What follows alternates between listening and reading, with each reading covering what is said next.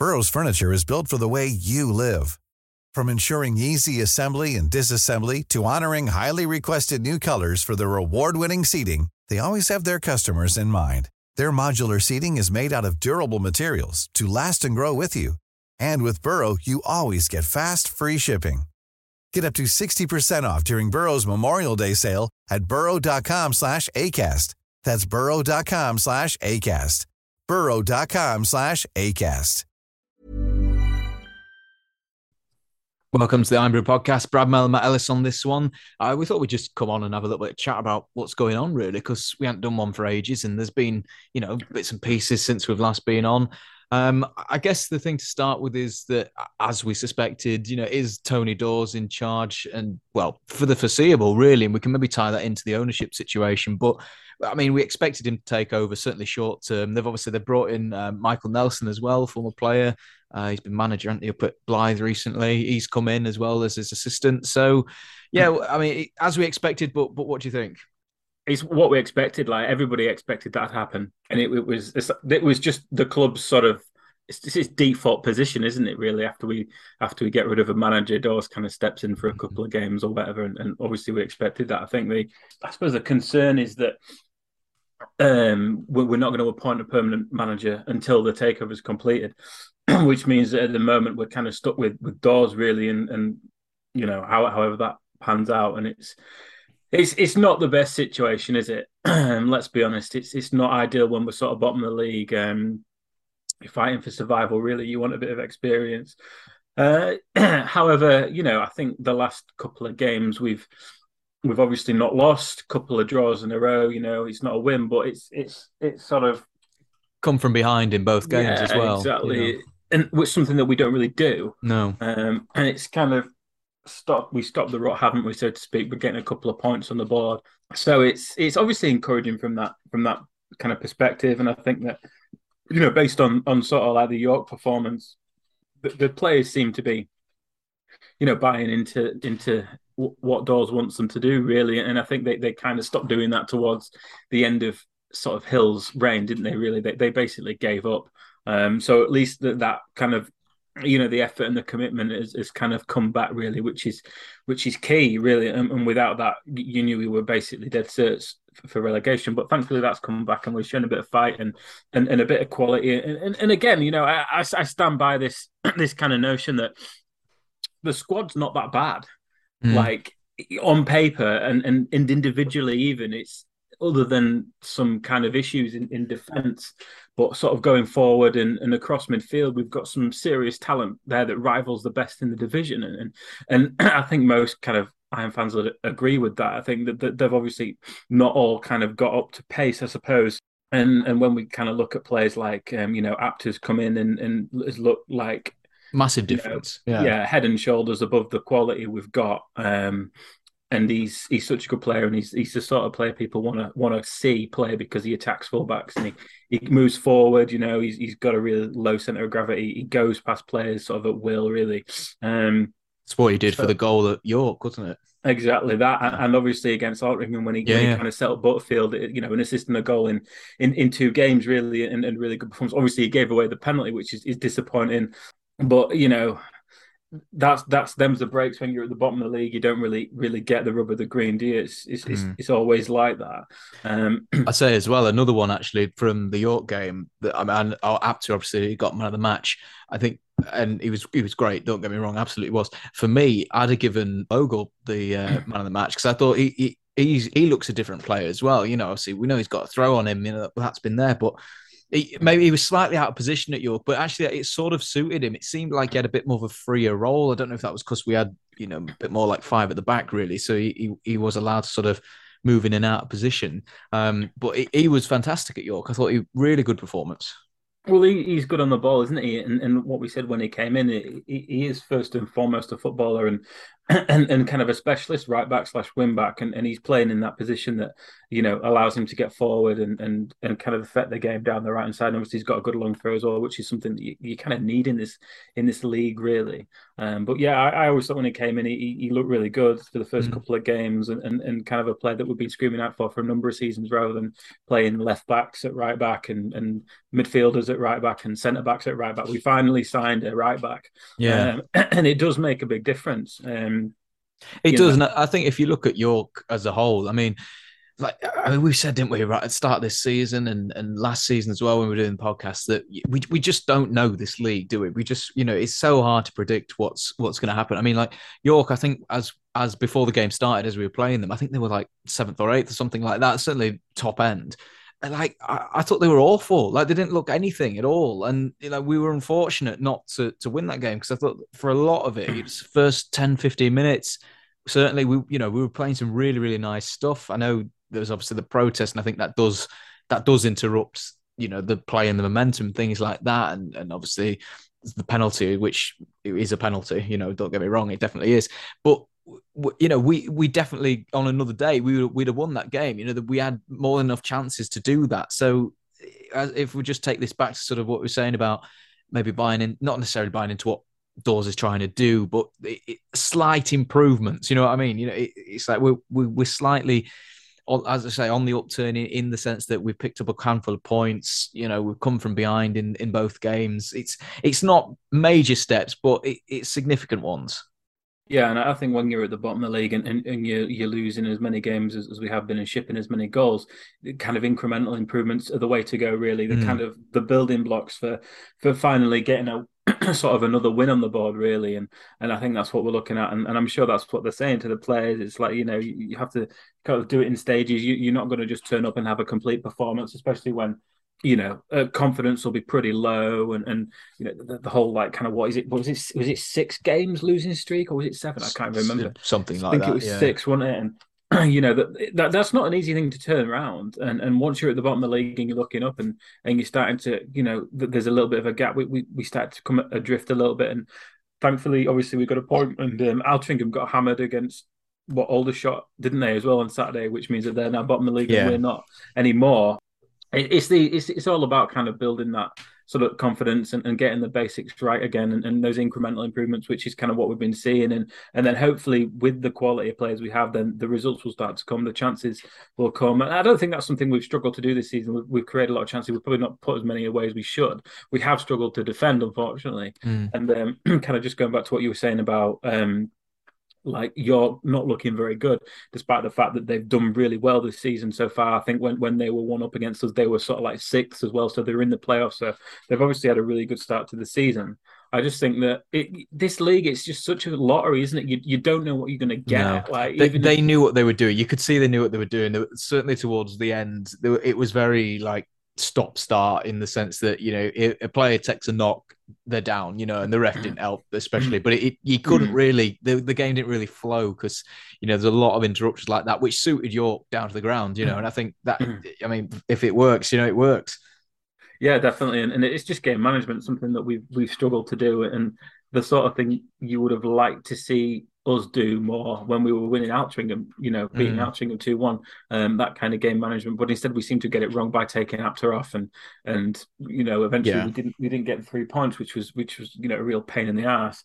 But it's just a bit of experience, really. But we should have plenty of that in the team. Obviously York did it and it worked for them, but really we should be able to do this, to kind of shithouse our way to 3 points. Yeah, because that's what you've got to do in this league, really. But as I said, every game is such a lottery. You don't know what you're going to get. Even if you look at some of the results, you're like, some freak results, like not what you would expect, especially last season, when like Wrexham were losing games, left, right, and centre and things like that. And you just look at the kind of score sheet at the end of the sort of fixture list, if you like, and at the end of the day on a Saturday, you think, Jesus, some of these results, you don't want to put an accumulator on this league, because you'd never win anything, just because it's so unpredictable. Which I guess works in our favour, really, because at the minute we're sort of like bottom of the league. So if we can get, one of those, it's sort of like one of those results that you wouldn't expect to see, then it might be able to just kickstart the season. I think, should we look at maybe the club in sort of general sense now? Because it seems like in all aspects of it, we're sort of in limbo, really. In that, Tony Dawes is in charge. Seemingly, that's until, we get a new owner. But obviously, a couple of weeks ago, there's that interview on Humberside with Peter Swan saying that, there wasn't proof of funds with the sort of the people he was talking to. So that deal's sort of off, which sort of implies that Tony Dawes it's probably for this season. I mean, I don't know certainly until we get a new owner. So, how do you even like prepare that as a team? Do we just have to do it game by game? Does the outcome for the season change?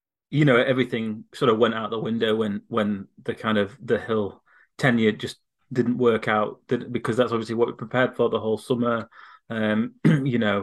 And then it goes, so you've got to rebuild again, you've got to start again.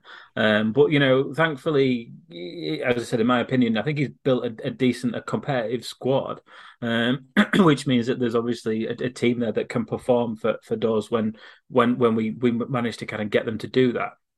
But really, expectations, it's got to be staying up, hasn't it? Really, because the kind of the sort of spectre of administration, which is now kind of looming large, really, over the club, whether that's founded or whether that's rumored, but it's taken hold, really. Well, I think either way, it's significant because, I mean, last probably 2 or 3 weeks, it's been quite prominent in the chatter, so much so that in the last statement that Turnbull released, he did acknowledge it, didn't he? And he said that, it's not true, as obviously you'd expect him to say, and that the club wouldn't be sort of sold to administration. But, equally, we've heard, haven't we, that it's reduced budget, and we've heard that for the last couple of seasons now. If there isn't a buyer, we know that the chairman wants to sell. I mean, how much money is left? There can't be lots. No, exactly. And that's the worry. Obviously, we go into administration, it's a points penalty, isn't it? And when you're at the bottom of the league, it looks increasingly bleak, especially when we've not won since the opening day of the season, really. And there's some pretty strong rumours around there that, perhaps the money's, there's quite a few rumours. Burrow is a furniture company known for timeless design and thoughtful construction and free shipping, and that extends to their outdoor collection.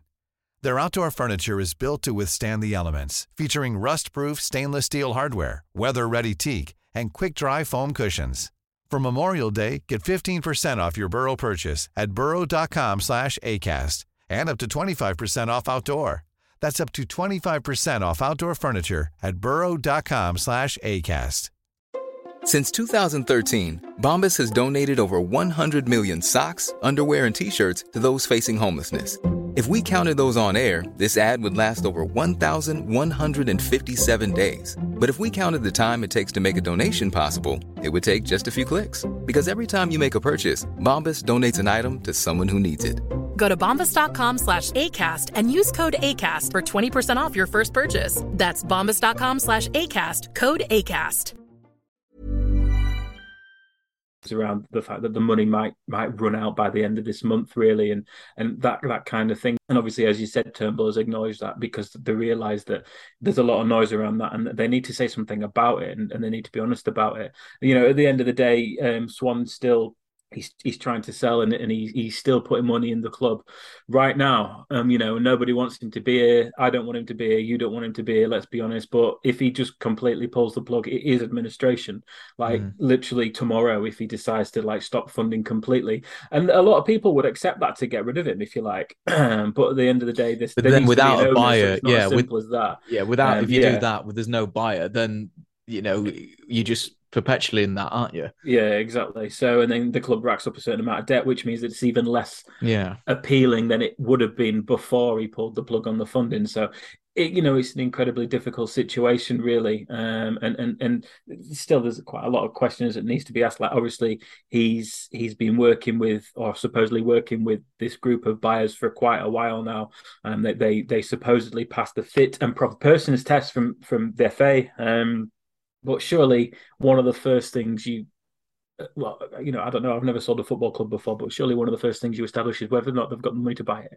Why would you get all the way to this point and then actually they've got no money in the bank? I How does guess that I happen? guess it's not. I mean, obviously, this is pure speculation. I'm guessing it's not the money to buy it. I think it'd probably be the money to run it. I'd imagine, where it's the sticking point is. Yeah, well, I'm not sure because, like, I mean, this one himself said they didn't have proof of funds, so the deal was dead. So, where's the due diligence in that situation to kind of, to audit this and say, look, yes, they've got the money to do it. Let's proceed 3 or 4 months down the line, which I assume is how long this has been going on for with this particular buyer, because I think it was at the start of the season, wasn't it, that kind of Swan said that yes, they've agreed a price and they're expected to pass this test within the next week, and obviously that was right at the start of the season. So Yeah. surely at that point, that's when they should be establishing if they've got the money to actually buy the club and run it, not right at the end. So that's obviously worrying, and as I said, I have no idea how this works, but surely that's common sense, isn't it? I mean, and I suppose in that interview as well that it was sort of indicated that, whilst that particular deal is off, that talking to other parties. So I guess it's not completely gone yet. Yeah, I think when he was speaking to Ollie Turner from Humberside, Swan was saying that there's 2 more interested parties that he's talking to, and then they're not at advanced stages. They're still pretty relatively early in the process. Obviously, kind of one of the parties is supposed to play, supposedly one of this local consortium, and obviously that would be good with a lot of people who've got the club's interest at heart. But again, it's like the proof of funds issue and things like that, and we're not really, kind of that much of an attractive proposition, are we really? So it's not easy to sell, unfortunately. But having said that, how many other clubs have been sold in the past 6 months? Oldham. Yeah. I'm sure there was another one. I just can't remember who it was. But clubs get sold and they change hands.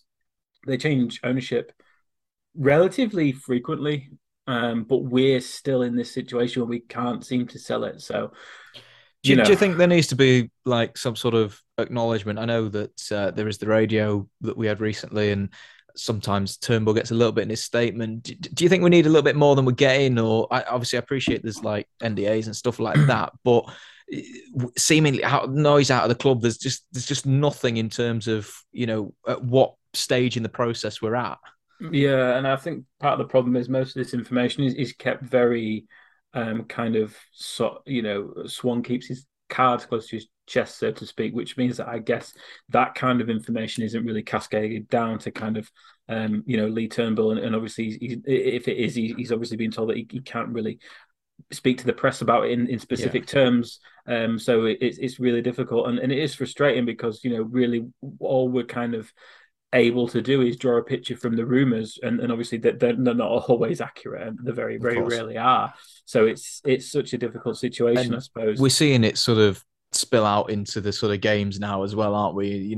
There's obviously the protest at York, tennis balls again, a couple of flares, the sign, but I mean, you just think stuff like that's going to keep happening, isn't it? Yeah, I think so. And really, at the end of the day, protest is the last resort of fans who can voice their opinion, really, because obviously 2 ways. The first way is you don't go down to the ground and you stop giving the club your money, which I think there's probably a significant amount are doing. Absolutely, the gates are still pretty low, aren't they? Really, if we look at kind of the attendance and stuff like that. For example, against York, it was supposed to be like 3,600 or something like that. To be honest, York is a slight exception because they did bring quite a lot, with it being relatively localish. Yeah, exactly. So what I was going to say is they brought a lot of people, but also I think we gave away 400 tickets. We did to schools and stuff, yeah. Yeah, so you deduct that number of how many did York bring? Was it about 1,200 or something like that? Most of the away end, 3/4 worth, probably. So say that's 1,600, again, you're looking at 2,000 Scunny fans, aren't you? In kind of including season tickets, and indeed how many season ticket holders turned up, because they always just kind of count them as they're always there. So you're probably not seen as bad as it is, but that will happen until Swan leaves and until we start winning games, and until those 2 things happen, then people will come back. It will be the same at any other club, really. But I think that as I was saying, protest is literally the last kind of resort of football fans to kind of enact some sort of change at the club, really. And it's not pretty, and there's loads of arguments. So should we be doing it? Do we make us a less attractive prospect to kind of potential buyers?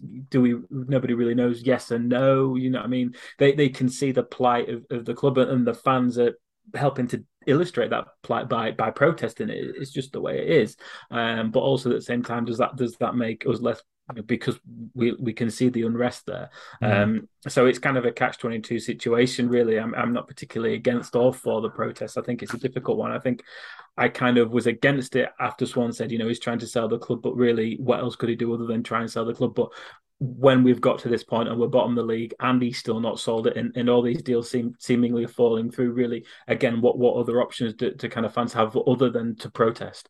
So it's unfortunate we're in such a mess, but it's just the way it is. And I can imagine that these things will continue to happen until the club's sold, really. It was just unfortunate that on Saturday the protest happened when we were kind of on the front foot, and it killed the momentum. It did interrupt it, definitely. So that's obviously frustrating, isn't it, for everybody involved? But what can you do? These things, they're not particularly pretty occurrences, are they?